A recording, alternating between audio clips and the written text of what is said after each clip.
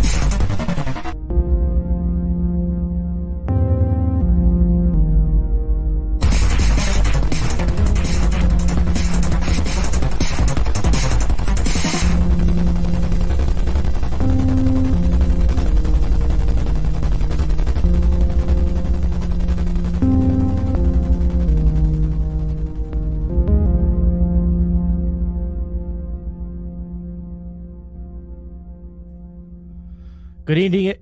I can't talk tonight. Let's try that again. Good evening, everybody. Jacob Daniel here. This is the Daniel 3 podcast. Thanks for tuning in.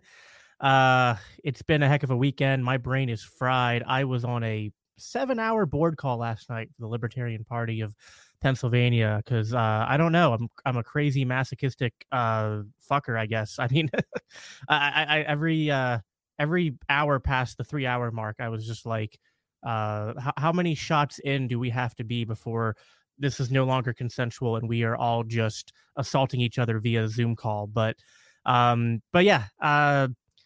So tonight I have a pretty interesting. Oh yeah, thanks, Dave. I got the. This is my shirt from being an executive producer on Joshua Smith's show, Break the Cycle.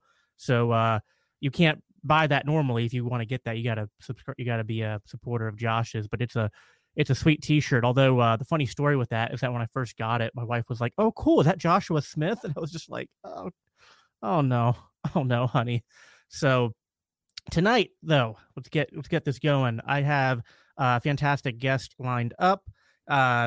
He is the host of Liberty Lockdown and one of the revolving 10,000 different short bus hosts on the Tower Power Hour, a show that I am banned on, just like I am banned on travel lists and every other every other government list that probably exists. He is Clint Russell. Clint, how you doing tonight?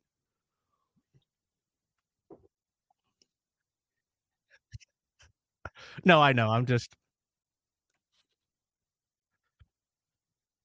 dude.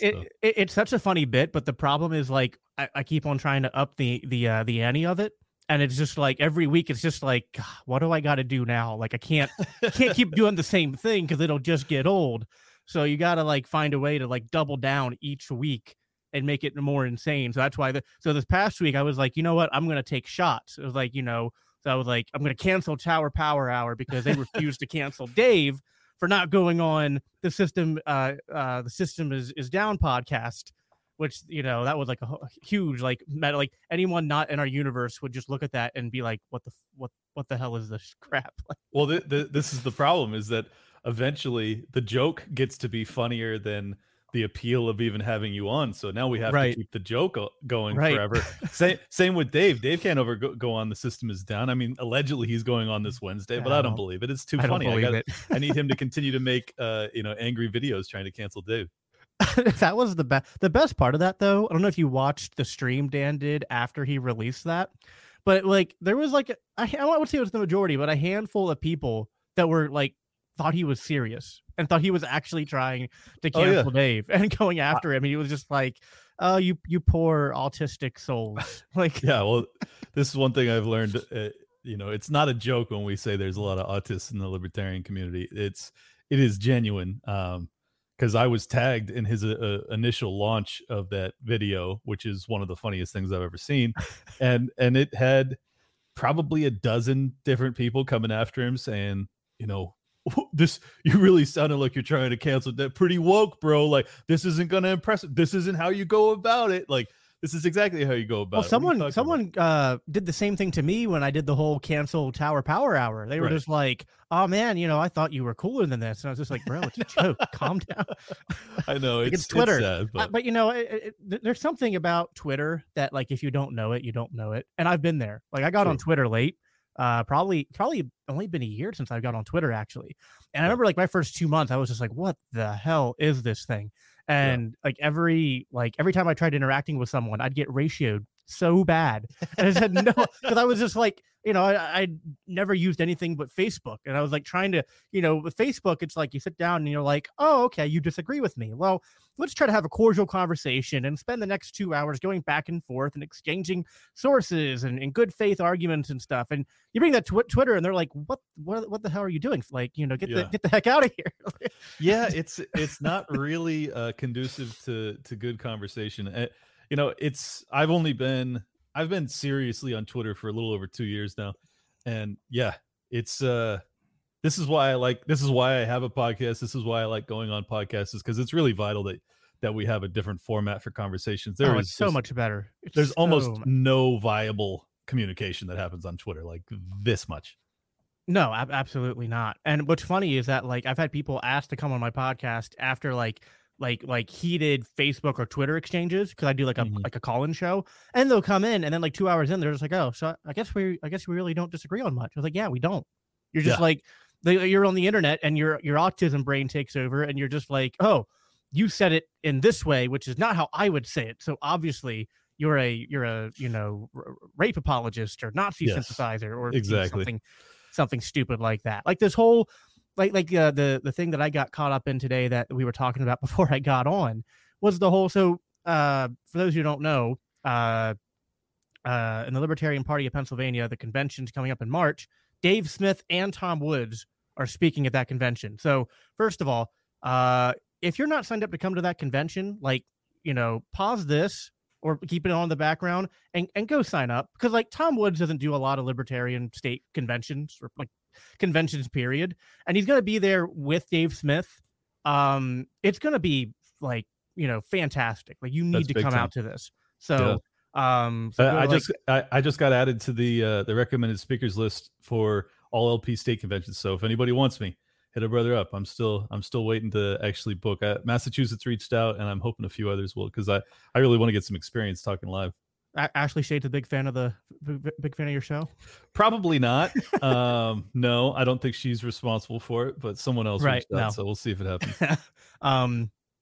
Yeah, no, obviously, guys, give some love to Clint. I try to get you here in PA, but like we're already like, so like we have like twice the number of speakers we did last year. I mean, it's just every minute. I'm not big. I was added first week of January. So yeah, you can be the bathroom connoisseur. You can like sit there and like talk to people while they can hand out mints to them and stuff. And as long as Reed Coverdale's there, I'm interested in whatever happens in the bathroom. Dave wants you to come to Minnesota. Right. Eh? Tell him to book me, man. I'm available. I'm not even looking to get paid. I just want people to cover my transport costs, so I don't have to go out of pocket to go do this dumb shit. Right. Yeah. Exactly. Yeah. Anyway, so there was a board meeting last night for the Libertarian Party of Pennsylvania, because some people got a wind of that whole stupid controversy where clips from Dave from 2017, like 5 years ago. It's never recent. You know what I mean? It's We're never talking about like 12 shots. Yeah. So they were upset about the 12 shots clip, which, by the way, like from even from a like borderline fundamentalist Christian conservative perspective, which is what I have, Dave's absolutely right in his take. Like, you don't lose the ability. Yeah, he usually is. Like, you don't lose your ability to consent just because you have consumed alcohol. Unless like the only caveat is like if you're incapacitated because like you're blackout drunk, well then it's like the problem isn't that you're got alcohol in your system. The problem is you're unconscious. So if you're unconscious, then yeah, consent. Like, you know, we most likely, it's a good rule of thumb to not have sex with people who are unconscious, unless you're married. But I think it's probably still advisable. You don't even still advisable then. Yeah. But your point is well taken, and of course you're right. And this is what I'm talking about with the Twitter, you know, conversation capacity being almost nil. It's like anybody that actually saw the entire clip in context understands Dave is not apologizing for rape.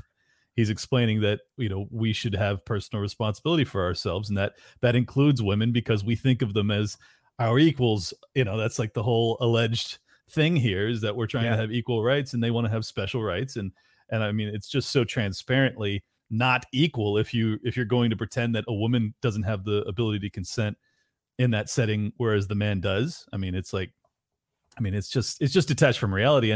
And the idea that, you know, the vast majority of us don't exist on this planet because our parents had a couple extra drinks that night is just also, again, delusional and detached from reality. My first child was conceived when I was under the influence and my wife wasn't. Well, so it's like, if anything, she should be in prison. Yeah, she should be in prison. It's lunacy. So yeah, I mean, alcohol is not some special magic substance that, like, I mean, it lowers people's inhibitions. So like, while they might, which is why people use it, by the way. Right. So it's not like, so people are like, oh, he said that you keep a woman that would say no before and then say yes after. So it's like, oh, well, you're forcing her. Like, no, because you're not forcing. Now, it'd be one thing if you were forcing her to get drunk. Like, if you were like, I don't know, like, but I don't even know how that would happen. Or obviously, you know, date rape drugs or something like that. Like, no one's advocating for that. They're saying if a girl goes to the bar and she's just taking shot after shot, and beginning of the night when you went up and she didn't give you the time of day, and then 12 shots in, you go up and she's going home with you, there's nothing there that's unconsensual or that's a violation of the non-aggression principle. Or he even went so far as to say he's not saying it's morally okay. He's just saying it's not criminal. And I think that's a fair differentiator. Because I go further than Dave on all this, because I mean, as a conservative Christian, I'm like, why are you even at the bar trying to hook up with people? I'm like, I mean, I take the super hardline stance, which is unfortunately, in my opinion, a lot of Christians are getting lukewarm on this, but I still think there's value to saving sex for marriage. Or at the very least, even if I was going to be really like, you know, less stringent on my principles here, I would say at the very least, you should be in a committed relationship in which you are open to the idea of marriage. And I'm strongly against like hookup culture and just casual sleeping around. I can't say that I've practiced what you're preaching right now, but I don't oppose it. I just think to each their own kind of thing. Well, yeah. And I've definitely fallen short of that myself. Like I failed to save sex before. Yeah. Well, I mean, you know, that's what the Bible says I am. So I'm just messing with you. I know. Yeah. But yeah. So it's just funny because it's like, yeah, absolutely. I have some like moral qualms with that kind of behavior. And I often those kind of scenarios always remind me of that expression, like play stupid games, win stupid prizes. It's like, you know, It's like, it's not a good environment or a set of circumstances to be putting yourself in. But, you know, libertarianism is just about like what is legal and what should we, and if something is illegal, if you're going to say something is rape, that means that it justifies, you know, the use of force to restrain them, imprison them, perhaps even use lethal force in stopping them from doing something. And it's not even it's not even in the realm of sanity to construe hookup culture as aggression. But But yeah, people in the Libertarian Party of Pennsylvania, and I want to stress this is like 12 people, 15, you know what I mean? Like, we're not talking like hundreds of people got up and were outraged and protesting. It's like, 5 to 10 really loud, noisy, the same people that are usually mad about everything, making a lot of noise about this. So a motion was made to rescind his invitation. We all strongly rejected that motion, and so Dave's invitation was not rescinded, which I'm happy about. But the blowout after that was a lot of people, being crybabies about it, being sore losers, and taking to the internet and making a big fuss, including this guy who shared some pretty public information about me. It's hard to constitute it as doxing. Yeah, so. But, I guess that's a good transition a little bit into one of the things I wanted to talk to you about. But, what you guys did to him today was, you guys did the whole like tower thing on him and kind of humiliated him a little bit. And then he came to me, like before he blocked me, and he was like, "Oh, some Christian you are. Look at these people. They're coming after me. And this is sick and disgusting." And he's like, and it's just like, first of all, like, I'm not the one really doing it to you. Second of all, the Bible says you reap what you sow, dude. I was just like, and who gives a fuck? It's a tower on the internet. Get a life. I mean, Jesus Christ. No. Like, what are you doing here? Well, yeah, it's just like, yes, I should be really offended by the characters that appear on a Twitter thread. And it's single letters too. It's single letters, and it's just people are so soft these days. Like, I can't even believe that he's softer than his body. Like, this kid needs to toughen up, dude. Good Lord, we're just sending out single letters in a chain. Just block us all or mute the thread. It doesn't matter. Well, even the outrage over Dave, I'm just like, we have some, we have real evil shit in the world. You know what I mean? Really? Like extremely. Like, I mean. Like one of the things that Dave talks about ad nauseum is the genocide in Yemen and the conflicts in the Middle East. And I'm sorry, and I have all the sympathy in the world for Yemen and the Middle East. We got our own fucking problems to deal with. We have a global totalitarian takeover that's happening, and like, yes, obviously we should end those wars. However, my focus for the past 2 years has been ending the lockdowns, ending the woke Marxist takeover of society. And it's like, these people act as if a 5-year-old clip of Dave Smith discussing whether or not there's culpability with the amount of alcohol consumption prior to intercourse is something that we need to cancel him for, when he has been one of the best, most outspoken people on earth over the past decade. It's just stupid. These people lack all sense of just identifying your enemies, identifying the actual problem. They're dealing with their own internal demons, and they're externalizing, and they're trying to find other things to fill that void. I think a lot of people don't want to face what we're up against. I think a lot of people would rather deal with like LP internal squabbles and little power games, when ultimately we're up against like hell. Like, we are up against hell right now, and people just don't want to face it. And I'm facing it head on, because I don't intend to go there. Yeah. Well, and the two things aren't unconnected. I mean, the industrial, the military industrial complex is sort of being, there's like cover being played for that by this woke corporatist agenda. So it's not even, it's not even, and honestly, it's connected for sure. Oh yeah. And honestly, I felt like the lockdowns and the whole COVID thing from the very beginning was a distraction. You know what I mean? It was like, it got people to stop focusing on a lot of things that were going on throughout 2019 that were like, pretty big deals. You know what I mean? Like, I mean, one of the biggest was the Hong Kong protests. Yep. I mean, that was picking up a lot of news coverage. You know what I mean? And a lot, there was, libertarians that were covering that and doing really good work on that. I mean, these people were, it was basically a secession movement. I mean, it was going that way. Yeah. There was that. There was also color revolutions all across the Middle East. I mean, the people have been rising up pretty, increasingly so over the past 5 or 6 years in particular. And I think that the lockdowns were, if you want to get real Alex Jonesy with it, could have been about having legal precedent to stop peaceful assembly and protests. I don't know. Unless you're going to burn down private property, then you're allowed out.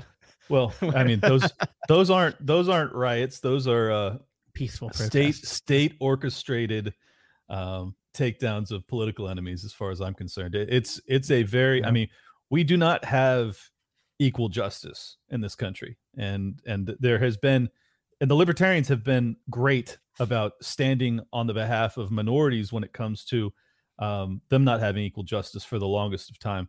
But now we have a completely different paradigm where anyone that values liberty or the Second Amendment can be labeled as a political dissident and a potential domestic terrorist, and labeled and listed and interrogated, arrested, imprisoned indefinitely without trial, spied upon. I mean, all of this stuff is so grievous and dangerous, and it's just like people would rather deal with the amount of representation in the Libertarian Party. No disrespect to Martha Bueno, I like her, but I really don't understand people's perspectives on these things. Like when they start talking about racial makeup of caucuses and things like that, it's like, are you also being duped? Like, have you fallen for this identitarian mindset? I don't understand it. I've invited her on my show, so hopefully we'll get to talk it out. But at this point, I'm just perplexed by it all. Yeah, and I've become increasingly perplexed by it too, and it's frustrating for me because a lot of people who maybe share my religious views are getting caught up in it one way or the other. It's just hard for me to look at the Bible and listen. It's the Bible says a lot of things, on a lot of different topics, and I'm not saying that we should live our life in a very what's the word I'm looking for? Like compartmentalized way, where we only care about the things, like we only take the things out of the Bible that we like and ignore the rest. And that's definitely not the way that I try to walk my faith and walk my religion. And that stuff bugs me. But I don't think that everything in the Bible has the same weight to it. And and not only that, but going beyond the Bible, I don't think that every violation of liberty has the same weight behind it. I don't think that every topic in the world has the same weight behind it. And it's like when sometimes these people get so hyper focused in this way where they're just like, well, I'm just really offended by the things that these people said. And I go, all right. So I can even sometimes go, you know what? I didn't like that thing either. But okay, it's just I don't like it and I move on. I don't lose sleep over. I don't even lose a minute over it. It's just kind of no. I'm annoyed for a few seconds, maybe a minute or two at most, and I move on with my day and I forget about it. I can't even remember the last time I looked at something and read it and had a small annoyance. It's I just, outrage is a finite resource, and I think that especially people who call themselves followers of Christ, if you're not the most outraged at war and the most outraged at where the state is advocating for violence against peaceful people, and instead you're caught up in these really petty squabbles over the Libertarian Party or over just gatekeeping the movement broadly, where you're just oh, well, these people can't be associated with us because they've said offensive things. It's you're approaching this all wrong. You're trying to approach people because to believe that that's where we should be focused is to be immediately playing the game the way that our enemy wants to play it, I think. Because the minute we start equivocating mean words with all of the evil shit that the state does, we are losing. We are losing so badly. Because they're just not even in the same universe. You know what I mean? Well, mean words I made this on Twitter just do not compare to everything that we just listed and talked about. Yeah, I made this point on a stream with some Australians yesterday.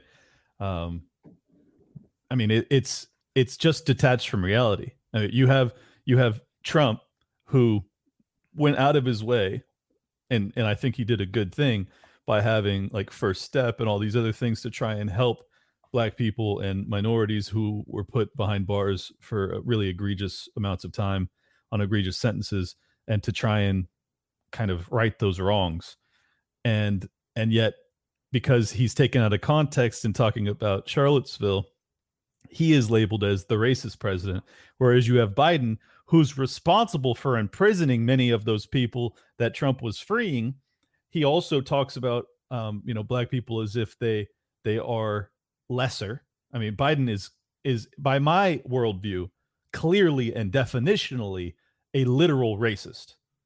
And in all the worst ways imaginable. The only difference is that he's able to, because of the media narrative, he's able to run on this platform of looking out for minorities, when in fact he's been a complete disaster for them for 50 years. I mean, he's been horrifically bad. And this is what I'm talking about when it comes to narrative versus reality. Like, maybe Trump's a racist too. I don't know. I honestly don't care. I don't care if any of these people are racist, because all I care about is if their policies actually affect people in a negative way. And in my opinion, Trump was better for minorities than Biden was. But because people are so caught up in narrative, it's like, well, the Tower Gang guys say the N-word sometimes, so they must be racist. It's like, but we're not. We're actually not. We love people of all looks and walks of life, and it's like, who cares? I mean, the whole reason that we're aggressively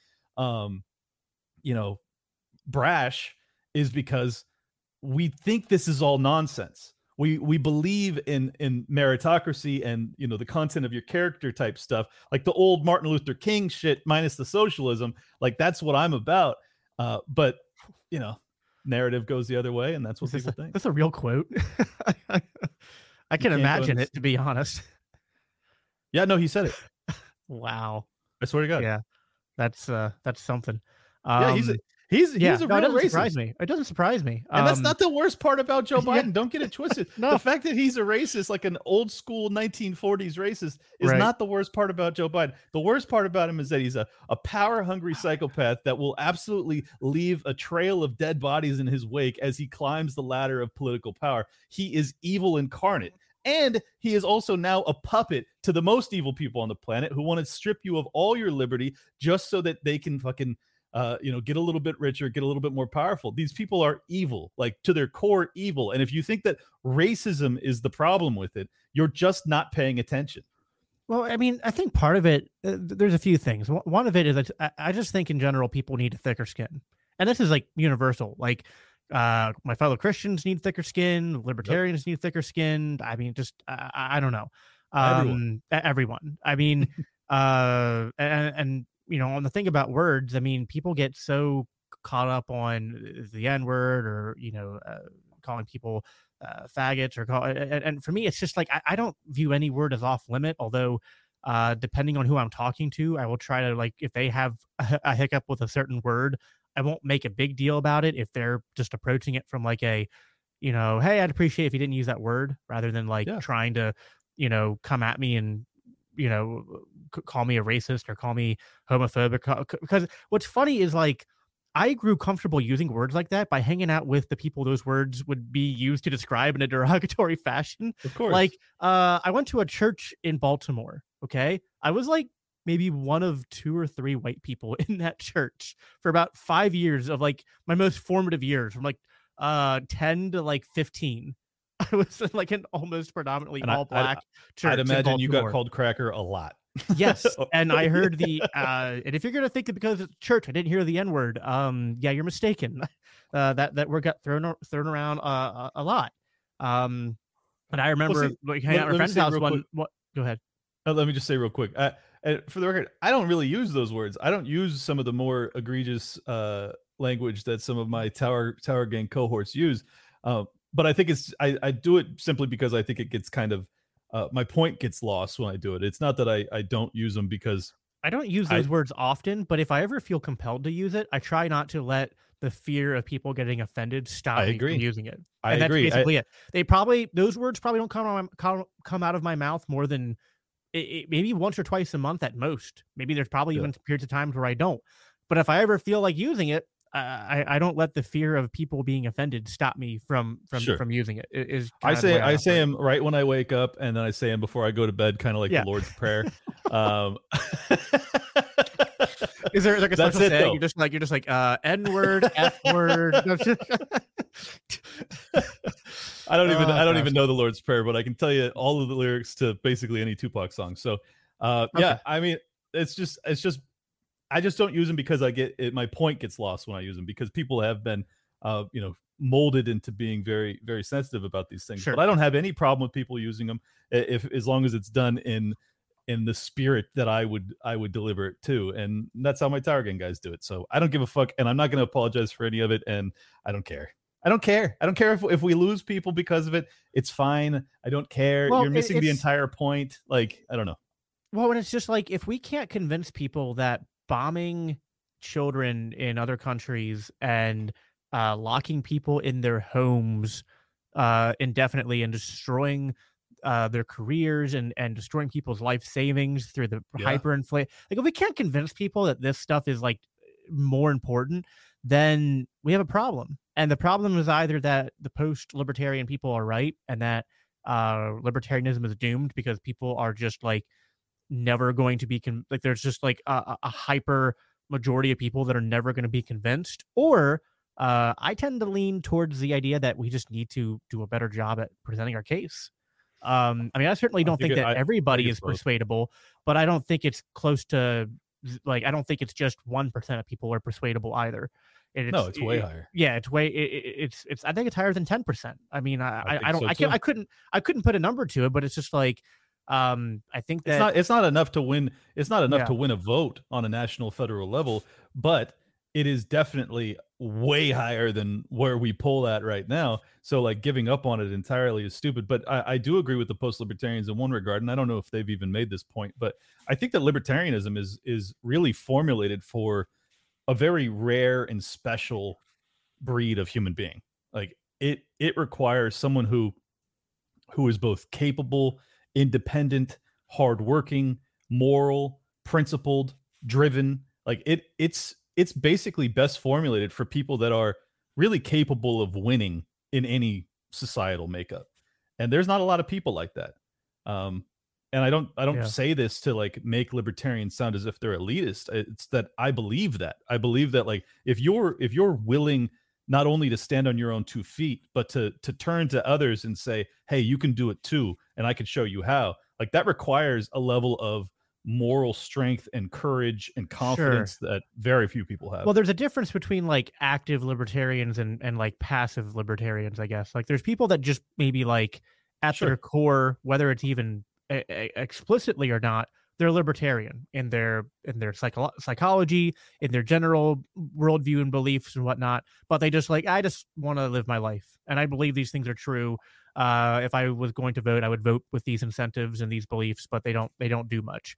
I think there's a lot of people out there that are like that. I do think the people that are more like you and me and Dave and the Mises Caucus and all that, we're, I think, the minority of people that are like, not only do we believe this stuff, but we have this weird drive to like go out there and honestly, my label for it is a Christian one. It's basically like we have an evangelist mindset.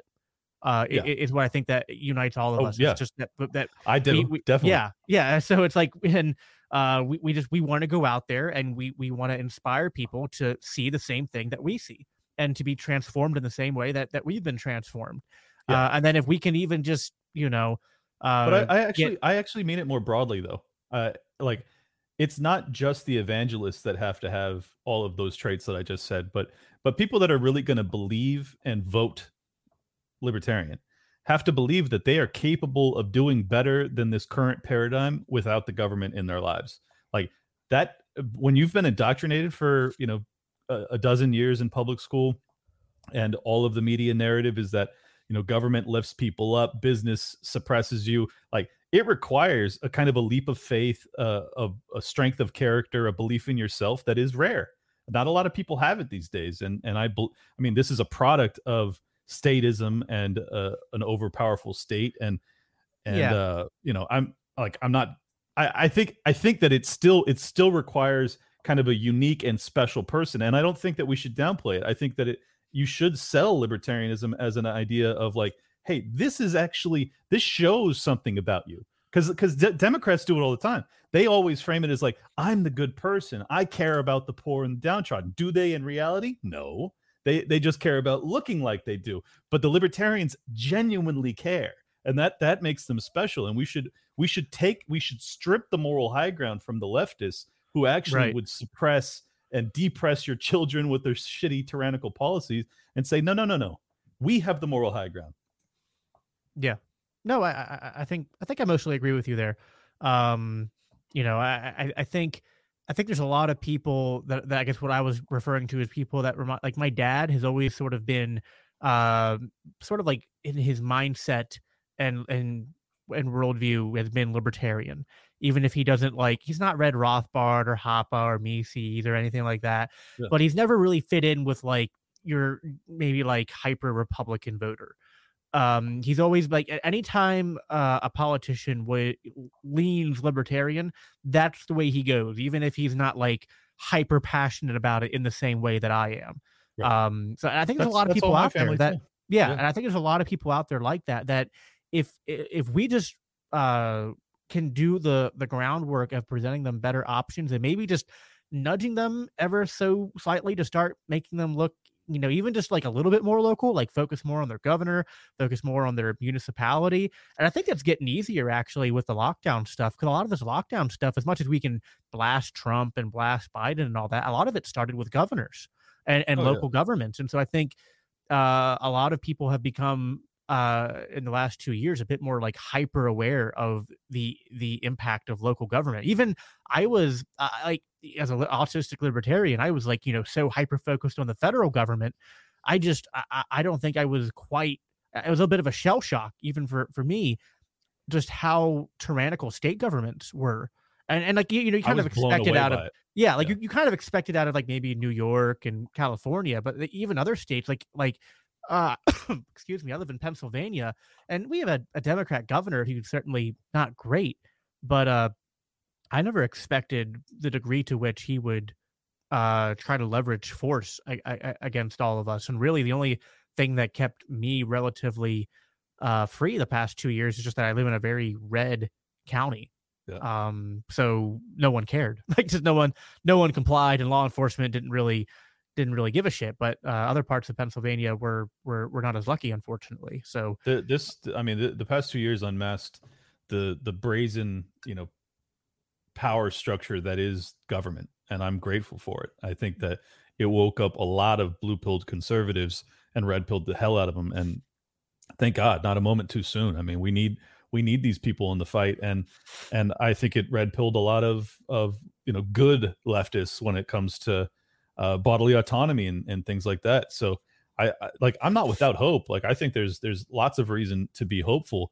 It's just I want people to like really grasp how short a fuse we have on this thing, because like we are staring down the barrel of my two-pronged metaphor, poorly laid out metaphor here, and people are very lackadaisical about it. I mean, even libertarians, when they start talking about 2024 elections, I get bothered. Like, I don't understand how you guys are still focused on like federal level solutions to this shit, not to mention 2+ years out from now, like almost 3 years out from now. It's like we could have a full economic collapse, societal breakdown, civil war, like everything is on the table over the next 3 years. So I just hope that people understand, like, it's not enough to just hope for a man on a white horse to ride in and save us. Like this, you need to be involved, and you need to be taking action to help you and your family and protect yourself immediately.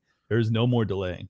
Well, and we talked a little bit about this when you and I were both on Josh Smith's show back in, I guess, like late December, and we were talking about like our disappointment in the church. Now, obviously, you're not a Christian and stuff, but we were just like, that was an area that was a group of people that I was a group of people I expected a lot more out of. Like, as much as I was disappointed, like a lot of libertarians were disappointed in the Libertarian National Party, and even disappointed in Joe Jorgensen. And Spike to an extent for not talking more about the lockdowns and mandates and stuff like that. But I was just because I'm just my religious views, I was really disheartened by the church's response, because I was expecting a lot more people to refuse. I mean, like, one of the most basic parts of Christianity is like coming together to gather to worship. Like it's the whole reason for having a church. Otherwise it's just like, well, just maybe it's otherwise like why wouldn't it just be like Hinduism, just like, oh, read the stuff and have a spiritual journey at home? But like the whole point, like, do not forsake the gathering of believers, and the book of Acts going through the building of the early church. And I'm just like, we're supposed to be doing this. So especially bothered by, like, I'm not Catholic, but Catholics and Lutherans to maybe a smaller extent believe in have a special emphasis on the importance of the Eucharist. And I'm just like, you can't do the Eucharist from home. Like, I'm just like, so like you guys, so I just like, I always knew there's a lot of people that call themselves Christian, but don't really like believe it in a way that would impact action. I had no idea it was as bad as what it really showed out to be. Cause it's just like, if you really believe that, like, especially like if you believe that the Eucharist is what, the Catholic Church proclaims it to be. And just for all Christians, if you believe in the words of what the Bible says, if you believe in what the story of the resurrection of Jesus is, and you believe that in a way that like you're supposed to be born again, you're supposed to be transformed and into a new creation. It's like, and then you're like, oh well, scary virus, so we're not going to do that for the next 2 years. It's like, well, I'm going to be a little less kind than you and say that it showed a lot of these people to be frauds. Yeah. I mean, if you believe that God is your highest power, and you're going to allow your mortal coils to be held down by this, what is in reality your highest power on this plane, which is the state, I don't think that you're living out your belief system in a real principled fashion. And I don't say that to like shame them. It's not even my religion. I'm just pointing out an obvious truth. Like, if you're going to allow the police to stop you from congregating, especially when you're a constitutional Bible thumping type person who believes that there's a separation of church and state and that this is sacrosanct and like you have to respect these things, these are constitutionally protected rights, and you just say, yes, sir, officer, and you walk away, well, you're not really living out your principles there. Forget the Constitution even. Like, just look at the reason why people came to America. Like, it was almost primarily for religious freedom. Of course. It was. So it's like, how have we gotten so, I mean, it's only been 270, 280 years or whatever. It's like, how have we gotten so far off the reservation? I just don't, I don't get it. I was apparently blue pilled on the religious people in this country and conservatives for that matter. Because I did not think them to be of such little backbone. And I say that with all the kindness and love in my heart. Like I don't say it to like bag on people. I'm just saying I thought more highly of you guys. Like not you, but the Christian community, the 2A community, the constitutional conservative community. I thought you guys had more guts. I thought that people were. I didn't think that I was like a particularly courageous person. I thought that this was kind of a shared American ethos that, I mean, you look at if the government turns on us, we stand together and we fight back. And it's not like, it's not a bold principled stand as much as it is just like a knee jerk American instinct. Like, oh, you want to tell us that we can't do this? Well, this is bigger than your relationship with us. This is our relationship with God. So back the fuck off. Right. It doesn't even have to be that. Like, some people, especially like your diehard, maybe like Trump conservatives, like America types might be that way. But even more so, like, my attitude wasn't even like that hostile. It was just a simple no. I'm not going to do that.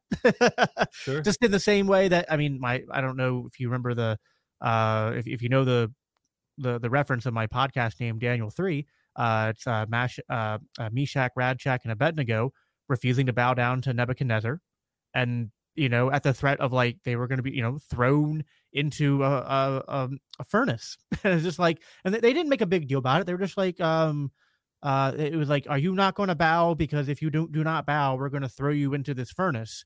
And it was like, how much faith do you have in this God of yours? And they were like, well, we have faith that he can preserve us if you throw us in there. But even if he doesn't, he's God and you're not, and we're just not going to bow to you, dude. Yep. Like, that was it. Like, it wasn't like a huge rah speech. It wasn't like, like shouting and theatrical. It was just like a simple no, not going to do it. And if I die, I die. It's just like, I'm not going to bow down to a false god. I'm not going to disobey God just because you threaten my life. I mean, the apostles, almost every single one of them died at the hands of the state, including Jesus, died at the hands of the state for the refusal to stop doing what God told them to do. I mean, and it's like, this is something I learned about myself over the past 2 years since I started my show, is like, I've always considered myself agnostic. I never was a practicing person of any religious faith, and having witnessed kind of what makes me different from a lot of people in this community, as well as just my fellow countrymen. I've discovered that I have a religious faith in liberty. Like I have it, and I don't know how it happened. But I've gotten in a lot of trouble for this because I've talked about it, and people get really disturbed by it. People go like, "Oh, well, that's." Some people think it's sacrilegious. Some people think that it's Fed posting. Some people think that I'm bullshitting. I don't know. I don't know why people have a negative reaction to it, but I'm being honest, so I'm going to keep talking about it. My gut reaction when the government threatens me with imprisonment or death, if I don't go along with relinquishing every last one of my liberties, is to tell them to take me. And the same way you described it in that religious passage or the biblical passage, I don't even look at it as some like courageous act. I just say, like, this is something bigger than me, and I don't have a name for it. I don't like. Sure, I could say it's liberty. I could say it's freedom. I could say it's Ron Paul. Like, I don't know what it is, man. I honestly, I don't know what it is, but there is a belief in this that's bigger than me, and I'm willing to perish for it. And that's so powerful. And I don't know why. I don't know. I don't even know how I got it. But it's just an interesting kind of revelatory experience that I've had over the past 2 years, where I was like, wow, like there is something I believe in that's bigger than myself. Yeah, no, I really like that. And what it makes me think of is like the part of the Bible where it says the truth will set you free. And to me, I think what the thing that might be driving you, and it certainly drives me, both in a religious sense, but even just like in a, just my personality, I cannot stand to be wrong. I almost autistically seek after the truth. And I do so because I feel like I've just my life experience, I've learned the hard way that rejecting the truth makes you it literally enslaves you to lies and Yes. or to whatever Sure does. Sometimes it's just like people are afraid of the truth because it has bad consequences, and it's like, okay, fair enough. Sometimes the truth is rough, right? Mhm. Like, no one says the truth is going to always be pretty, but you can be free with the truth, or you can be enslaved rejecting the truth. And I don't know, there's just something in my soul, I guess, that like I refuse to be enslaved to That's dishonesty or to error. favorite sentence. That's my. Yeah. Oh, see, I just refuse to be enslaved. Well, yeah, Period. in general. You're being more specific, but I would refuse to be we're the same. enslaved. Period. But I guess like even more specifically, it's like the thing that I'm the most afraid to be enslaved to is not even a man or when people say that God is God is your master, you're a slave to him. It's just like I'm not really afraid of any of that. I mean, and the Bible says, don't fear the one that can destroy your body, fear the one that can destroy your soul. It's just like, what destroys your soul? What destroys morality more than dishonesty? And like, where do all our problems come from? They come from a failure to acknowledge truth and a failure of people to boldly proclaim truth. God, and so, you're so right. Yeah, so like if right. you need the truth to set you free. And so if we want liberty, what does Dave say? Dave says this all the time. It's not complicated. We just have to tell the truth. Mm-hmm. That's what he always says. It's what made Ron Paul great. Ron Paul got up there. He didn't make a big fuss about like, oh, well, I'm in this state, so I need to think about the issues that they care about. I need to think about, look at the poll numbers from the last election and look at the demographics. And Rob was like, no, I'm just going to get up there. And I know about these 5-6 topics, and I'm just going to get up there and speak the truth and say why I think this stuff matters. And that resonated with a lot of people because it's like, turns out that the truth and being genuine, there's a lot of people that are looking for that, or even if they're not looking for it, it's like, it's sort of like a glitch in the matrix. Yes. And then people just kind of like go, seeing a black cat. Yeah. No, I totally agree. I mean, this is why we have Dave Smith, is because Ron Paul had that courage. Right. This is why you probably have most of us, is because Ron Paul had that courage. And yeah, this is how I live my life too. I am brutally, savagely honest, not just with people in my life, but with myself too.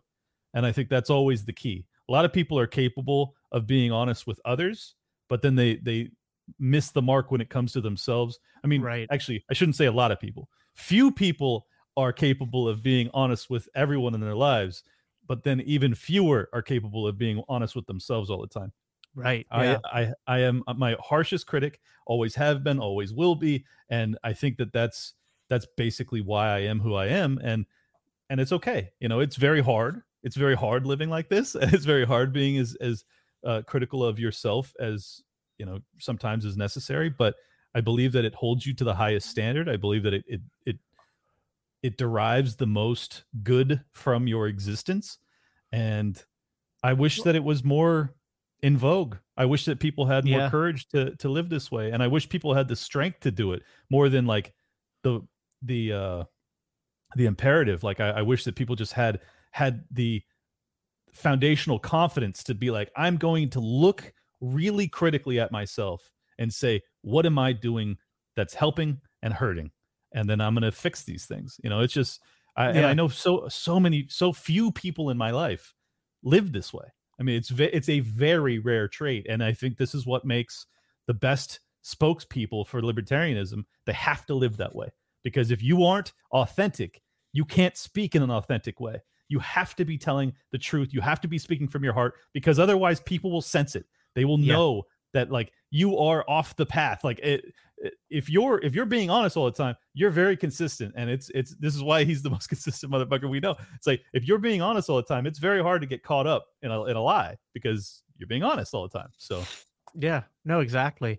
And I lost my train of thought.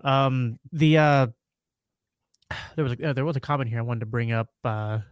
David, Road to Providence, David Brady, good young guy with a great new podcast. You guys definitely check it out. But this is a fact of that story that not a lot of people often realize, but it's true that Abraham had faith that God was going to protect his child rather than hurt him. And I guess it's sort of like reminiscent of what we're talking about here in this pursuit of truth. 'Cause I think sometimes, like, some libertarians, they overcomplicate it.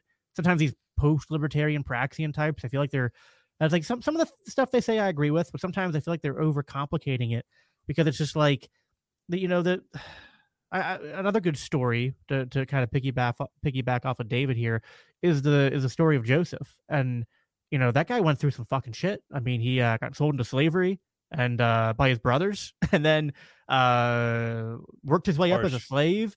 To be like, you know, like a slave of like a rich dude, like a noble, and with like the most trusted slave. But then the guy's wife tries to lure Joseph into having sexual relations with her. He refuses, so then she accuses him of raping her. So then he gets put in prison. It's just like all this shit happens to him, but not once does he lie. Not once does he run away. He waits it out, and then God uses that situation to then save Egypt and save the entirety of Israel. And it's like, okay, so telling the truth isn't always expedient. Is sort of like, I guess what I'm trying to get at here is like, sometimes following after what is right, following after the right path is not going to be expedient. It's not going to lead to like the most immediate results. And sometimes the way to immediate results is to sort of like bend the truth a little bit, or at least like ignore the parts of the truth that make you uncomfortable, right? Because that's I think there's a lot of people that like, it's not even so much that they're completely denying the truth, but they're just like, oh, I you know, oblivious to it, or they're purposely ignoring the uncomfortable parts of it and focusing on the parts that they do like. So people are very capable of that. Yeah, and like, definitely, you know, with all this lockdown stuff, I mean, like, a lot of people have been focused on what is expedient in different ways. There are some people that are like, well, it seems expedient of me to just just submit to it. Just like get the jab. It's gonna be easier. I don't want to fight this. I don't want to make a big scene. I don't want to cause family drama. You know what I mean? It's just, I don't want to lose my job. I don't want to have to move. It's just, so this is why they utilize the ratchet effect, is because each individual step is a relatively easy, small ask. If they were to hit you in the first day of lockdowns with the cumulative of like, we're going to fire you a year and a half from now if you don't take this experimental thing, blah, blah, blah, blah, blah. If they were to list everything, and you weren't going to be able to travel, internationally or even on interstate travel via airplane. And like, if they were to list all of this in the first day, we would have been like, oh, this is an invasion. This is a takeover. This is not a response to a virus. This is a complete demolition of our way of life. But because they string it out and they make it, no, just stay home for 2 weeks. And then it's the mask, and then it's 2, and then it's none, and then it's this, and it's that. And then all of a sudden you're looking back 2 years later and you're like, holy shit, what have I allowed to transpire? And 15 days to flatten the curve turned into gene therapy or be homeless really quickly. Exactly right. And this is why, even though I will sometimes come across, overly conspiratorial, I haven't been wrong. So like, maybe you should consider whether or not I sound like I'm being too much of a conspiracy theorist. I told you a year and a half ago on my show that this shit was serious and that you needed to say no, like as soon as possible. You needed to say no, and we haven't said no enough. I mean, not enough of us. It's so funny, the like the Facebook memories thing where it shows you like old posts. So I remember 2021 just having like all these posts that I made early on when people were announcing lockdowns, and people telling me I was overreacting, telling me like, oh, they would never do this, they never do this. And I just like, highlight them and message people and go, remember this? Remember that? Remember that? Yeah. I mean, people still say it to you today. We're 2 years deep and they're just like, well, just get the booster. It's like it was supposed to be 1. We're up to 3. We're talking 4. Many There's countries a lot have of people 4. though that are starting to, I mean, like even like my mom was like quick to get the vaccine, got the first booster, the second, but now she's just like, are they ever going to stop? Just how about they ever? I was just like, no. It's like if they say jump and you say how high and you keep doing it every time they ask you to, why would they stop? Right. I mean, they have no. Well, it's because most of these people don't think that this is a control, test. They think that it's really about a virus. They really do, and I don't know how other than time and suffering that the majority of people will understand what you and I have understood for a long time, which is this is a control game, and the sooner you say no, the faster that this ends. And that's as simple as I can put it. And that's the fucking truth. And it's been the truth for a very long time. I'm just grateful that more people are seeing it. Oh, I agree. On the flip side, though, it seems like there are some people who they're going to try to find expedient solutions, but in the opposite way, their expedient solution is, well, we just need to seize power and, like go to war against the left or the bad parts of the right, and just right. It doesn't matter if we're super authoritarian while we're doing it. Let's just play the game to win. And it's like, okay, well, that might seem like an expedient way to gain some freedom in the short term. And believe me, it's like I'm sympathetic to that to a degree. Like I get why people in Florida support Ron DeSantis and the other governors that have been good on lockdowns. I get why people are moving to those states. And there's a certain part, like there's a line where up into that line, it's like, okay, I'm not saying we can never do what's expedient, but then there's like a line that you cross where it's just like people start, it's like, now you are just the flipped version of what you oppose, where you're just like, now I'm going to be vindictive and punitive. And it's like, well, this is the problem is the state, like with either of those branches, I feel like the state wins, because the state wins when we are focused more on fighting these culture wars and we're focused more on left versus right than we are on like reality itself. And I guess like to me, it's like it's a different version of the same issue where people are avoiding the truth because they want what's expedient and easier. And it's harder. It's harder to criticize the Praxians and post libs because it's like they seem to be getting the truth, but it's like they see the truth, but then they're almost like turning away from it because they're like, oh, I see the truth, but I reject it because this isn't like going to solve my problems tomorrow. It's like, well, no, Right. like libertarianism is not going to work tomorrow. But the problem is statism continues to work because people continue to just use it and to justify its existence. It reminds me of, like, I had a debate on my podcast, The Call-In Show, 2 weeks ago. And it was over like that whole, like, I guess it was the Texas abortion ban. And so, I mean, as an anarchist, I'm against all legislation. I want, like, privatize everything. Even as a pro-life Christian, I generally am kind of agnostic on the ability of bans, even at like a local level, to be effective in combating abortion. But what my take was on Twitter was, at the end of the day, I viewed this as a positive move towards liberty, because it was it's like I would rather have 50 states with different abortion policies than have one giant policy set by the Supreme Court or the federal government. But then the solution to that is, okay, now break it down from the state to the county and from the county to the municipality and just keep pushing decentralization. Yeah. But their opposition to that was, well, but that there's going to be people who are being, that's going to cause some harm. Like, there's going to be people who are going to be living in areas that they can't afford to move out of, and abortion's going to be banned. And sometimes the law is not enforced correctly, and people will be harmed. The post-libertarians take the other side of that coin, where they say, well, if you're not banning it, then you don't believe it's murder. Right. Exactly. And it's like, but what my point to her was like, you could say, well, in the short term, you're protecting women's lives more and maybe protecting, on paper, more liberty if you prevent states from banning abortion. But I think the problem is where that's a losing strategy in the long run, because you've given another reason for the federal government to exist. And that's the problem. The problem is, like, the state exists because it creates all of these reasons why people think it's needed to exist. And the more we can normalize the idea that even if we don't need the federal government, we just need state governments, right? We don't need the state government for this. We just need local governments, or, hey, the market does this better than the government. Like, the more we push things in that direction, the more we win.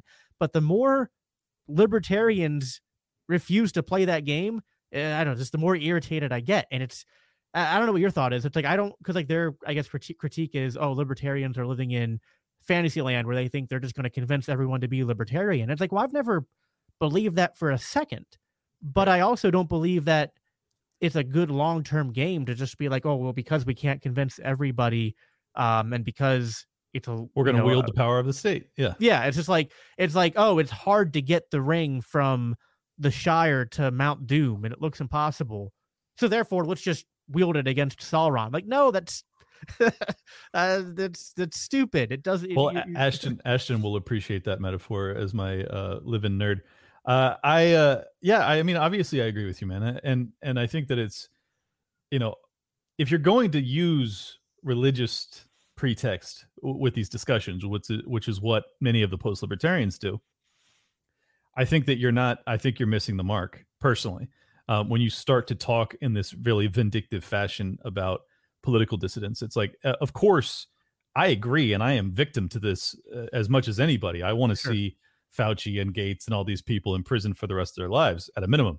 But if you're going to use religious scripture to discuss this, I think that's an interesting leap when you start talking about not just Fauci and these other people, but their followers, the people that have gone woke, that are true believers in the Church of Fauci and things like that. And you talk about punishing these people.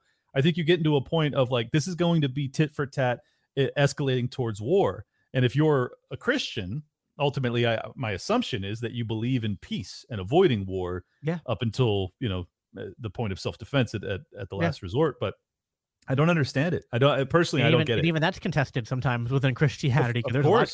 Sometimes you just accept your fate. Yeah. Yeah. Some people say you turn the cheek the whole way to death, and I gotta tell you, that's tough. I don't agree with that. But I don't like fully agree with it, but it's sometimes hard for me to go, okay, do I disagree with it for biblical reasons or personal reasons. And it's, but at the very least, I would say self-defense is always morally legitimate, but I do think there are situations where it is better to turn the other cheek because, kind of what you're just talking about. It's like, even if you are justified in retaliating, sometimes that just begets more violence. You know what I mean? Like it almost always does. Yeah. Like insofar as we can de-escalate things, that generally is going to serve our purposes better. And libertarianism is about peace. And I think Christianity is ultimately about peace. And it just seems to me like, I guess like the problems we have to avoid are like nihilism and complacency on one side, but on the other side, like getting so too aggro. letting our enemies whip us up into like just getting back into that like collectivist reactionary mindset. Right. And see, this is the thing with and I've said this a dozen times, and I stand by it. I believe that people like Fauci, the people that orchestrated this stuff, that were the mouthpieces for it, have to pay a price. And that maybe that's not Christian, I don't know, but I think it's human nature. I think that if you have people that believe that they are protected politically, that they can get away with this stuff, that they can ruin the global economy and fiat currency and society and your child's mental health, they can get away with all of that because they have the power of the state behind them. We have to shatter that paradigm. You cannot have people that believe that they can get away with the destruction of 7 billion people's lifestyles and pay no consequences. So I believe in punishment for those people. I do not believe in punishing the average Rachel Maddow viewer who tacitly endorsed, masking of children and creating all of these suicides and drug addictions and drug overdoses. Like, sure, do they pay a moral price? Do they have something that I now think lesser of them? Of course. But do I want to forgive them and move past this? Yes, I do. I have no interest in living in a completely segregated, separated society for the rest of my existence, where I now have these people that have to carry the mark that they tried to place on me. They tried to place a red card in my chest pocket saying that I was right. unclean. Do it back to them, and I don't want to do that to them. It just creates blowback. I mean, it's just, you know what I mean? It's just like, and just the cycle continues. And I don't know why the Christians don't get this. I'm not even Christian and I get it. Yeah. Like I said, it's just, and it's like, so I often, it's weird that as a Christian, I often like on my show have had more common ground with like atheists or agnostics like yourself who aren't explicitly Christian, but I'm just like, sometimes these people get Christian teachings better than other Christians, and I'm just like, I'm telling you, it's weird. It's Reed Coverdale is one of the most Christian people I've ever met, even though he says completely insane stuff. But yeah, the way he lives his life, he's a very Christian person. Well, I told Reed the other day, in like a private chat, I was just like, the strongest argument against Christianity is just like how bad Christianity is. Or how bad Christians are, I guess is a better way to put it. It's like they just fail, and on some level, it's kind of a two quote fallacy, I guess. Like it doesn't prove that the Bible's wrong, that Christians got to live up to it, but it kind of begs the question of like, why are so many getting it so wrong? And I have reasons for why I think they do, but I mean, I think ultimately it's like, I look at it from like a historical perspective, and like the early church was like based as fuck, man. I mean, like they refused to recognize the legitimacy of Caesar. They refused to recognize the legitimacy of Rome. They were a huge problem in the empire. But then, not gonna lie, that sounds a lot like the Mises Caucus today. My church. Yeah. Now you're see. I got shit from the Fakertarians like 4 or 5 months ago because I compared the Mises Caucus. What I said was, Dave Smith and the Mises Caucus are doing a better job of following the teachings of Christ in this specific way than a lot of Christians are. And then everyone was like, "Oh, you're calling Dave Smith a Messiah." God, I was like, yeah, it's fucking crazy. Well, I'm going to be on with the Fakertarians on Tuesday, so stay tuned. Oh, are you? Yeah. I'll have to tune in for that. Yeah. Oh gosh, I have no idea what they want to talk to me about, but we'll find out. Oh boy. Well, are you ready to answer about the Mighty Ducks? Oh God, if they even want to go there, I'm not going to defend.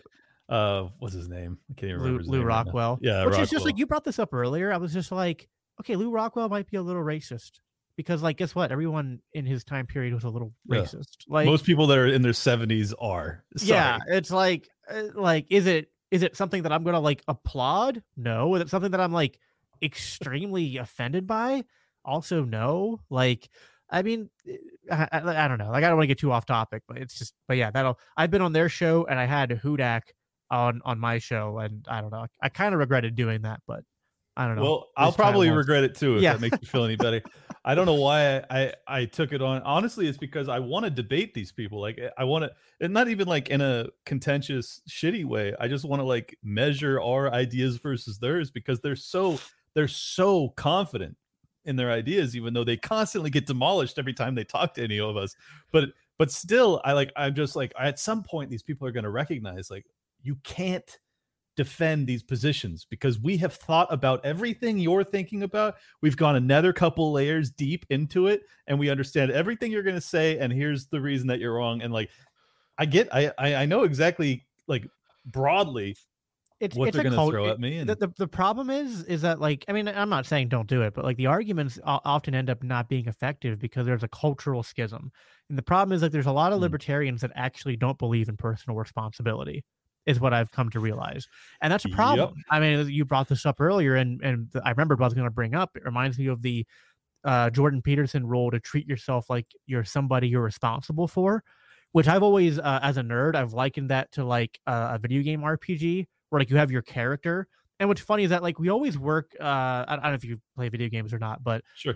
Yeah. So like whenever you have like an RPG, like a Skyrim or World of Warcraft or whatever. Great game. Skyrim's awesome. You always put like so much effort into your character and building your character's skills and equipment and all this stuff. And then you're like, okay, cool. What if I treated myself like the character in the video game? Where I was like, oh, I'm going to go work out. To do that. Yeah, I'm going to get off the couch. I'm going to go work out. I'm going to go get this. I'm going to go do these productive things. And it's just like, wow, like it's so easy to do it when it's just like, you know, thumb. But like to go and do it in real life is hard. But like, I'm just like, so when I first heard that rule by Jordan Peterson, I likened it to that because I grew up playing video games. And I was just like, yeah, like I want to treat myself like somebody I'm responsible for. So it's like the things that I want to do, like, you know, I actually want to do them. You know what I mean? So I had to motivate myself. I got that from Jordan Peterson. Even years prior to that, believe it or not, the stoner theologian himself, Joe Rogan, was teaching me about be the star of your own movie. You know, right, like he said it over and over again. And I started listening to Rogan in 2010. And people think I'm bullshit when I say this, but he changed my life. He absolutely changed my life. Like I was already a driven, motivated, committed type of person anyways, but he took it to another level. He allowed me, same with Ron Paul, like all of these people were mentors and leaders in my life that allowed me to take who I am to another level. He to a large extent allowed me to dream again. He allowed me to dream bigger, to think of like the impossible, to think that I could now be personal friends with someone who I idolized. And Dave Smith is completely beyond the pale ridiculous. I never thought it would be a possibility, and now we're genuinely friends. It's bizarre. The fact that I get to talk about the thing I'm most passionate about, which is liberty, and I get to do it, and I get to get paid a little bit of money for it. Like, this is fucking insane. But these are the things that these guys, if you really take it to heart and you have the ability and the drive and the faith in yourself, I mean, you can really accomplish amazing things. And I'm so appreciative. And this is why I tweet so often about Joe Rogan. And people probably think I'm just trying to play the algos to go viral because there's been nothing but viral tweets about Rogan lately. But it's the truth. Like, he is very important. He is so important to young men. Jordan Peterson is so important to young men and young women if they're open to his message. These people are responsible for course correcting so many young men's lives. And that is really foundationally vital to a society and a civilization. And it's like people should not want these people canceled. I cannot tell you how much worse off we'd be without them. And what's funny is that like I love Jordan Peterson, I love Rogan, I love Dave, but like the reason why there was such a demand from people, not even just men, but from people for the kind of things that they bring to the table, I think is another like way that the church has just fallen so short, like so You're off right. the mark. Yeah. And it's connected to why, like, all this stuff's connected. It's like if you're not teaching people to live in a way where they exude personal responsibility, where they where they go out there and they don't like where you follow the teachings of Christ because you feel convicted of them, because you see their worth, and not just because you memorized verses in Sunday school. You know what I mean? Right. Like the church is just it's so screwed up. I mean, it's just this. In a I- lot of I- ways, the church has just become a poor imitation of the state. You know what I mean? It's Yeah, like no the kidding. state, but done on a like a I don't know. It's like it's kind of like It's a when you state, have but like without the power and the free, right, the free money. exactly. State without the power, but like it's like a grift. You know what I mean? Yeah. Like it's unfortunately it's a grift for a lot of Well, pastors and a lot of there's a less negative way of viewing this too, is that because so many people have fallen away from religion, people like Peterson and Rogan and others, they just reached people where they were. You know, they delivered kind of an agnostic take on religious teachings, and they still talked about many of the foundational principles of religion, but they did it in a way that wasn't like, you have to believe. I think that's where someone who's a libertarian like myself, I'm very put off by real devoutly religious people, where it's like the only salvation is this path. And I don't like that. I don't like when people talk to me like that. Even if you're right, like, just don't talk to me like that. It pushes me away instantaneously, like knee-jerk reaction. I'm like, get out of my face. So the fact that Rogan and Peterson were just like, these are how I did it, and if you want to, you can do it like this too. And I mean, obviously Peterson goes a little bit further, and he says, like, you have a duty and a responsibility. And so, but maybe I was more open to it by then. I don't know what it was, but everyone gets reached in their own time and their own place. And these guys also made it much more convenient in that you were able to just download it to your phone and do it while you're at the gym or walking to work or whatever. And it's like, these are more convenient ways of receiving religious text. Yeah. But not with the religious text nature to it. And I would even like where I might slightly disagree with what you said is when you say like, and I get what you're saying. Like, even I have that psychological pushback because I'm a libertarian. It's like, I hate being told what to do. But it's like, I think the problem is most of us are willing to change our mind and admit we're wrong and do something if we're convinced that what we're doing is wrong. And the problem is too much of Christianity has become a like, just do it because we say so. It's authoritarianism, like personified in a lot of ways. Don't tell me this is the only path. Show me why. Exactly. And it's like, if the most convincing argument you can give someone for why they should do something is like, because I told you to, which is like, that's why I ain't gonna work. No, not with me. And this is why, like, I have 3 kids and a 4th on the way, and I practice peaceful parenting, and I practice like talking with my kids, reasoning with them, even when they haven't learned to reason yet. It's like I'm always pushing them to get there, because it's like I'm never going to be the parent that's just like, oh, do it because I told you to. Sure. It's like, that's and beautiful. even insofar as the Bible would say that God, that like maybe there is some truth to that, like he does command you to do something. But God doesn't command you to do things that are arbitrary. Like, I said this is wrong and right because, and I have no reasons except that like it was a whim. Like, no, there are actual, and like Jordan Peterson does a great job of this. And it's like Jordan Peterson is doing what the church has failed, which is like, hey, let's examine the things the Bible talks about, examine these stories, examine why the Bible says this is wrong and this is right.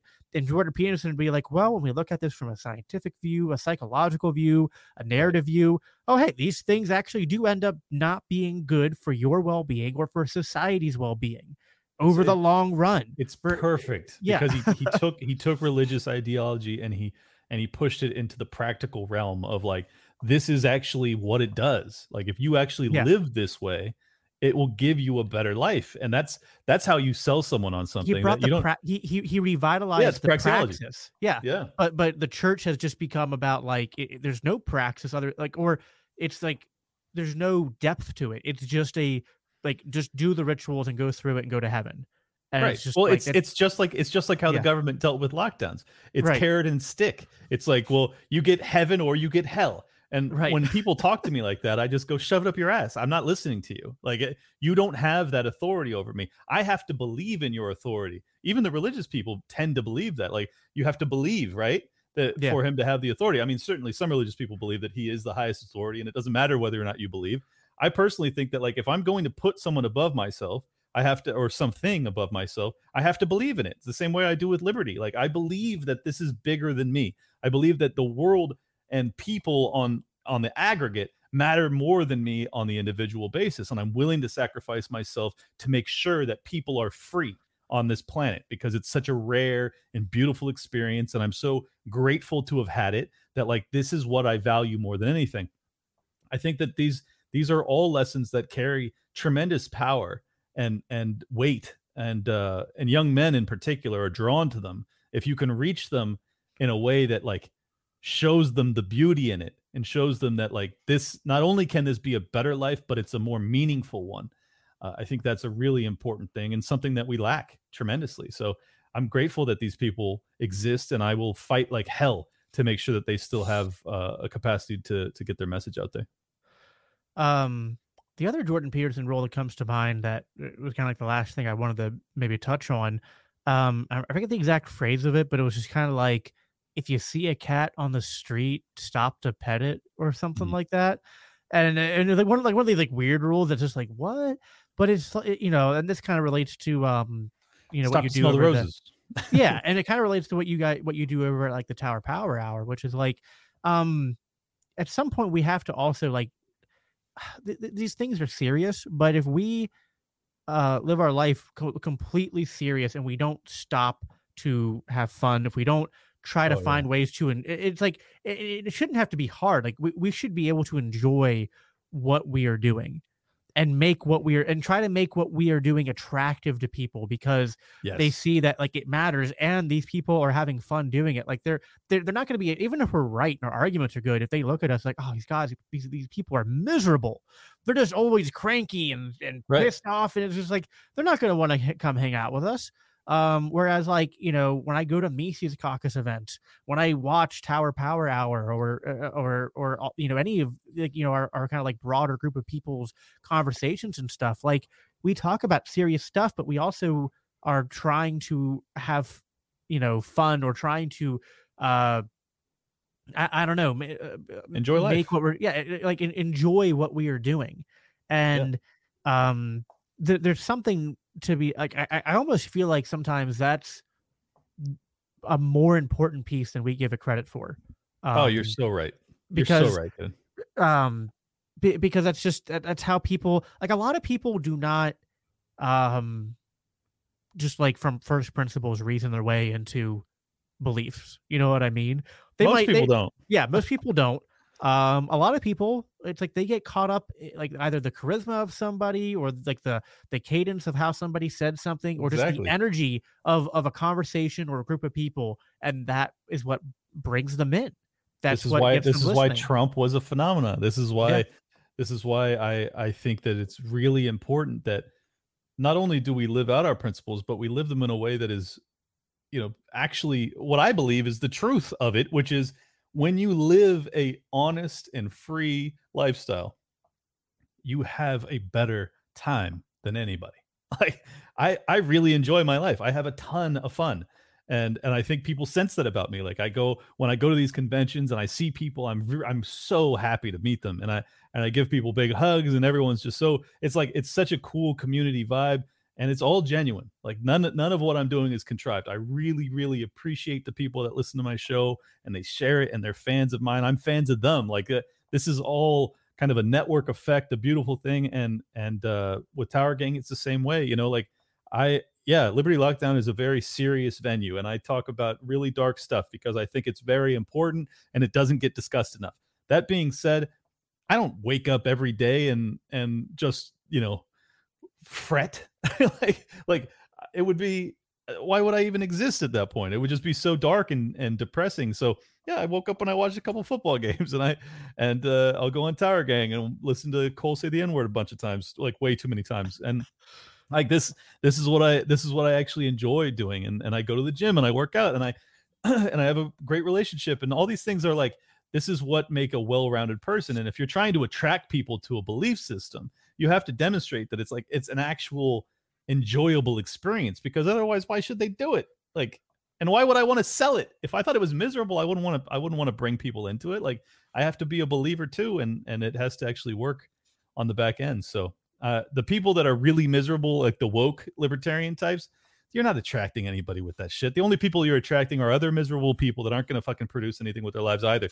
So I'm not interested. Like, when people go, oh, we can't have this fissure, this division, it's like, I don't care. If you're a really miserable person, just get the fuck out. I don't need you in my sphere. Like, I'm trying to do positive shit in my life. So if you're just there to talk about representation and racism and make everyone feel bad about existing, whatever, it's a waste of time. I don't even want, and I won't be involved if you're there. So, kick rocks. Well, and part of the problem here, David brings up a good point here, saying like, needing people that are stable and have their lives in order and stuff. And, bringing up Vermin. And then he, said like, it's the JP quote, clean your room.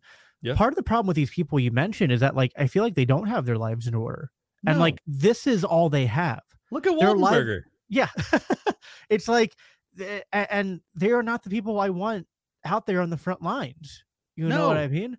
It's like they should be, sort your own shit out and figure out your life and how to be a happy, productive member of the human race, and not like a killjoy. And then maybe we can talk about you getting involved and being productive. You know what I mean? A lot of people think I'm an FBI agent because I didn't start talking about this shit until my late 30s. But the reason I didn't is because my room wasn't made yet, because I was working on getting financial freedom and emotional well-being and therapy, and I was doing all of these things to make myself a more well-rounded person, to get to a position of feeling as if I can speak to other people with some level of authority, with some level of commanding respect. I now have that. So when the opportunity arose and the lockdowns happened, I felt compelled. It wasn't even like, oh, I expected people to pay attention to me or whatever. It was just like, I'm going to do this because I have to, because I have a calling right now, because there's no one that's vocalizing the amount of concern that's necessary in this moment. So I responded like that. But David's exactly right. If you are in a position of still trying to figure out who you are in life, you shouldn't be telling people how to live. I mean, just being honest, like, you're still working on yourself. Like, and I'm not even saying I'm trying to tell people how to live, but I'm saying this is what I do. So if you think that my life is something that you would like to emulate, you're capable of it. So now go out and do it. Like, if you're a 21-year-old who's trying to tell people what's wrong with their lives or how to live, and you're, living at home with your parents, you're paycheck to paycheck, or you're unemployed, it's like, well, why should you expect people to listen to you? So yeah, I really am a huge believer in, like, not just only speaking once you're in that position, but also only listen to people that are really in that position, because otherwise you're just hoping that they're right. Right. It's just like when the Libertarian Party or people like Archie and others like tell Dave, well, you're not going to attract a lot of people with these offensive things you do. And it's just like, Dave has like like 100,000, like several 100,000 following, and you have like 400 followers on Twitter.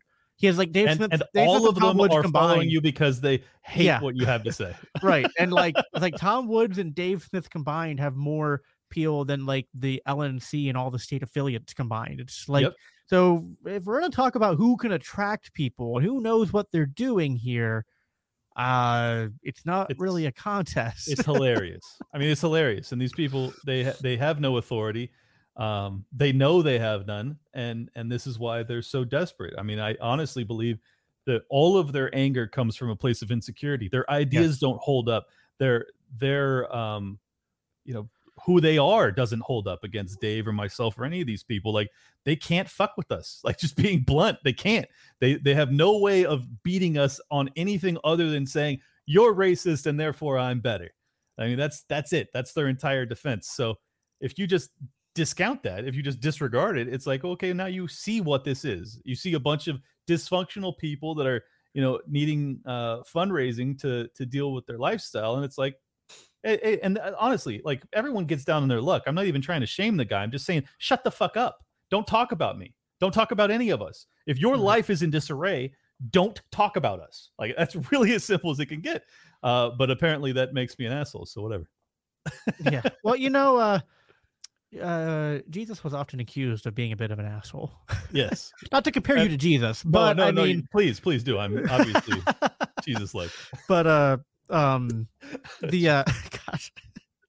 but no, seriously, like, I mean, it just always makes me laugh when, and I get this from other Christians too, where they're just like, oh, you're out there, you're misrepresenting Jesus because you're so brash and the crowd you run with, and and I'm just like, this Jesus was this mofo who like literally chased people out of the whips, chased people out of the temple with whips, right? Because of like they were exchanging money, and I mean, like, and there's a reason why it was a big deal, but like it wasn't even like he was like there was like violence going on. It wasn't like he was protecting somebody who was being attacked. It was like something was going on that was like a problem for him, and he chased them out.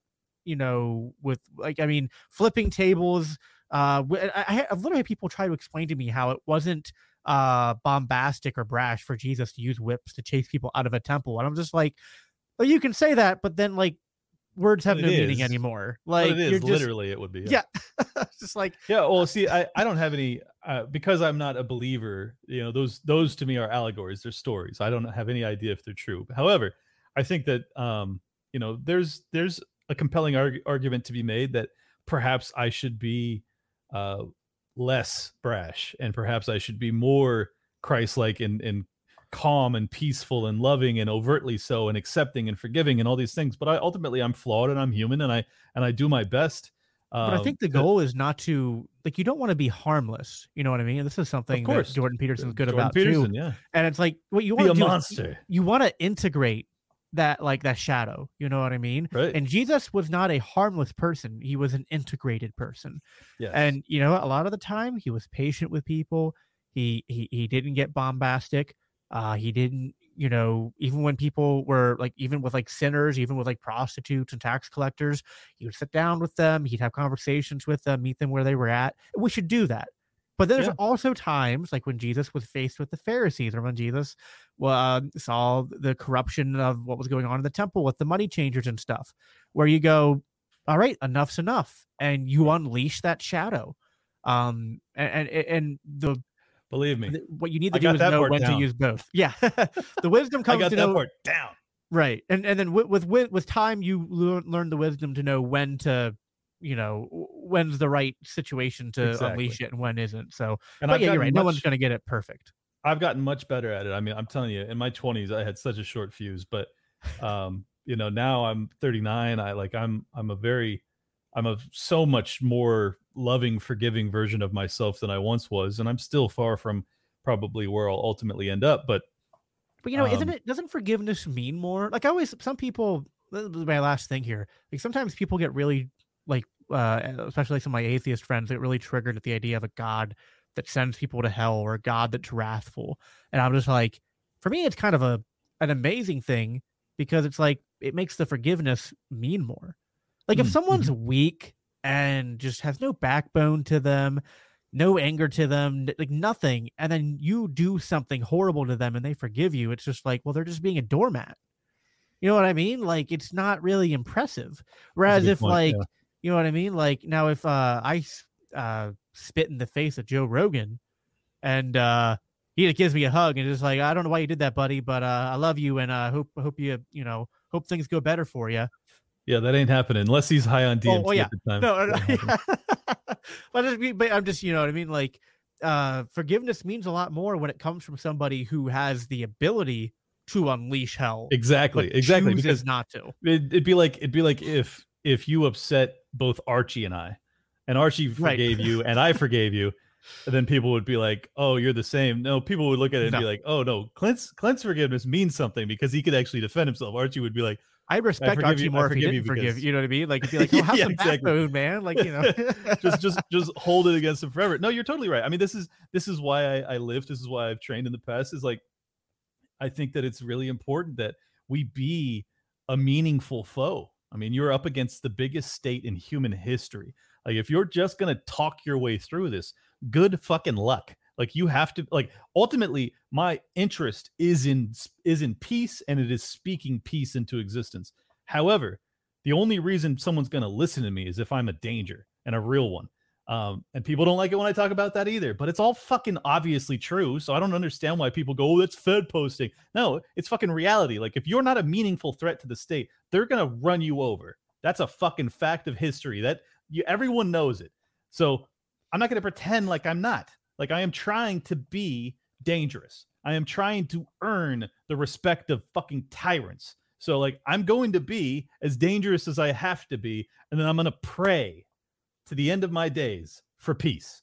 So that's kind of how I try and mold myself. And I wish more people would, because if you're just going to be some fucking soft, pudgy bitch sitting on the couch and expect the government to back off, it ain't going to happen. Yeah. No, I mean the pinned tweet on my Twitter. I mean, another example of Jesus being pretty bold, is the story when Satan offered Jesus all the kingdoms. He brought up on high mountain and said, look, all the kingdoms of the world, and they're mine to give to you. And Jesus rebuked him and said, like, just get behind me. Like, it wasn't lukewarm. It wasn't like, you have to take a stand. You have to be strong. Yeah. There's no pussyfooting around this kind of shit. So we have to, and you can't just do that with physical strength either. You need financial strength too, because like when they come, true, they're going to come with financial imperatives and drivers. Look at exactly what they've done with these vax passes, where they're trying to strip you of your fucking employment. It's not an accident. It's not a mistake. They know that that's the easiest way to undercut otherwise principled people, because they know that you are paycheck to paycheck and you can't defend yourself if you can't feed your family. So you have to get in a better position to be able to stand up. Absolutely true. Yep. Hey, Clint, I really appreciate you coming on. So it was a blast, great conversation. Big fan of yours and your podcast. And so definitely want to do it again sometime. I feel like most of my audience probably follows you, but for some of my, more Christian, my Christian brethren, you don't know your stuff as well. Plug your shit before we get out of here. If you don't mind the profanity, those Christians out there, check out @Liberty Lock Pod on Twitter and Liberty Lockdown Podcast. You can just search Liberty Lockdown on YouTube, Apple Podcasts, Spotify, Google Podcasts, all over the place. And thank you so much for having me on, man. It was a blast. Yeah, of course. And for those watching, if you haven't followed me yet, @Biblical Anarchy on Twitter, and same as Clint, I'm on Google Podcasts, Apple Podcasts, all this shit. There's apps I've never even heard of that my podcast is on. So exactly. Feel free to give it a follow. And if you want to support the project, it's patreon.com/Biblical Anarchy. So thanks everybody for watching, and until next time, don't fear the fire.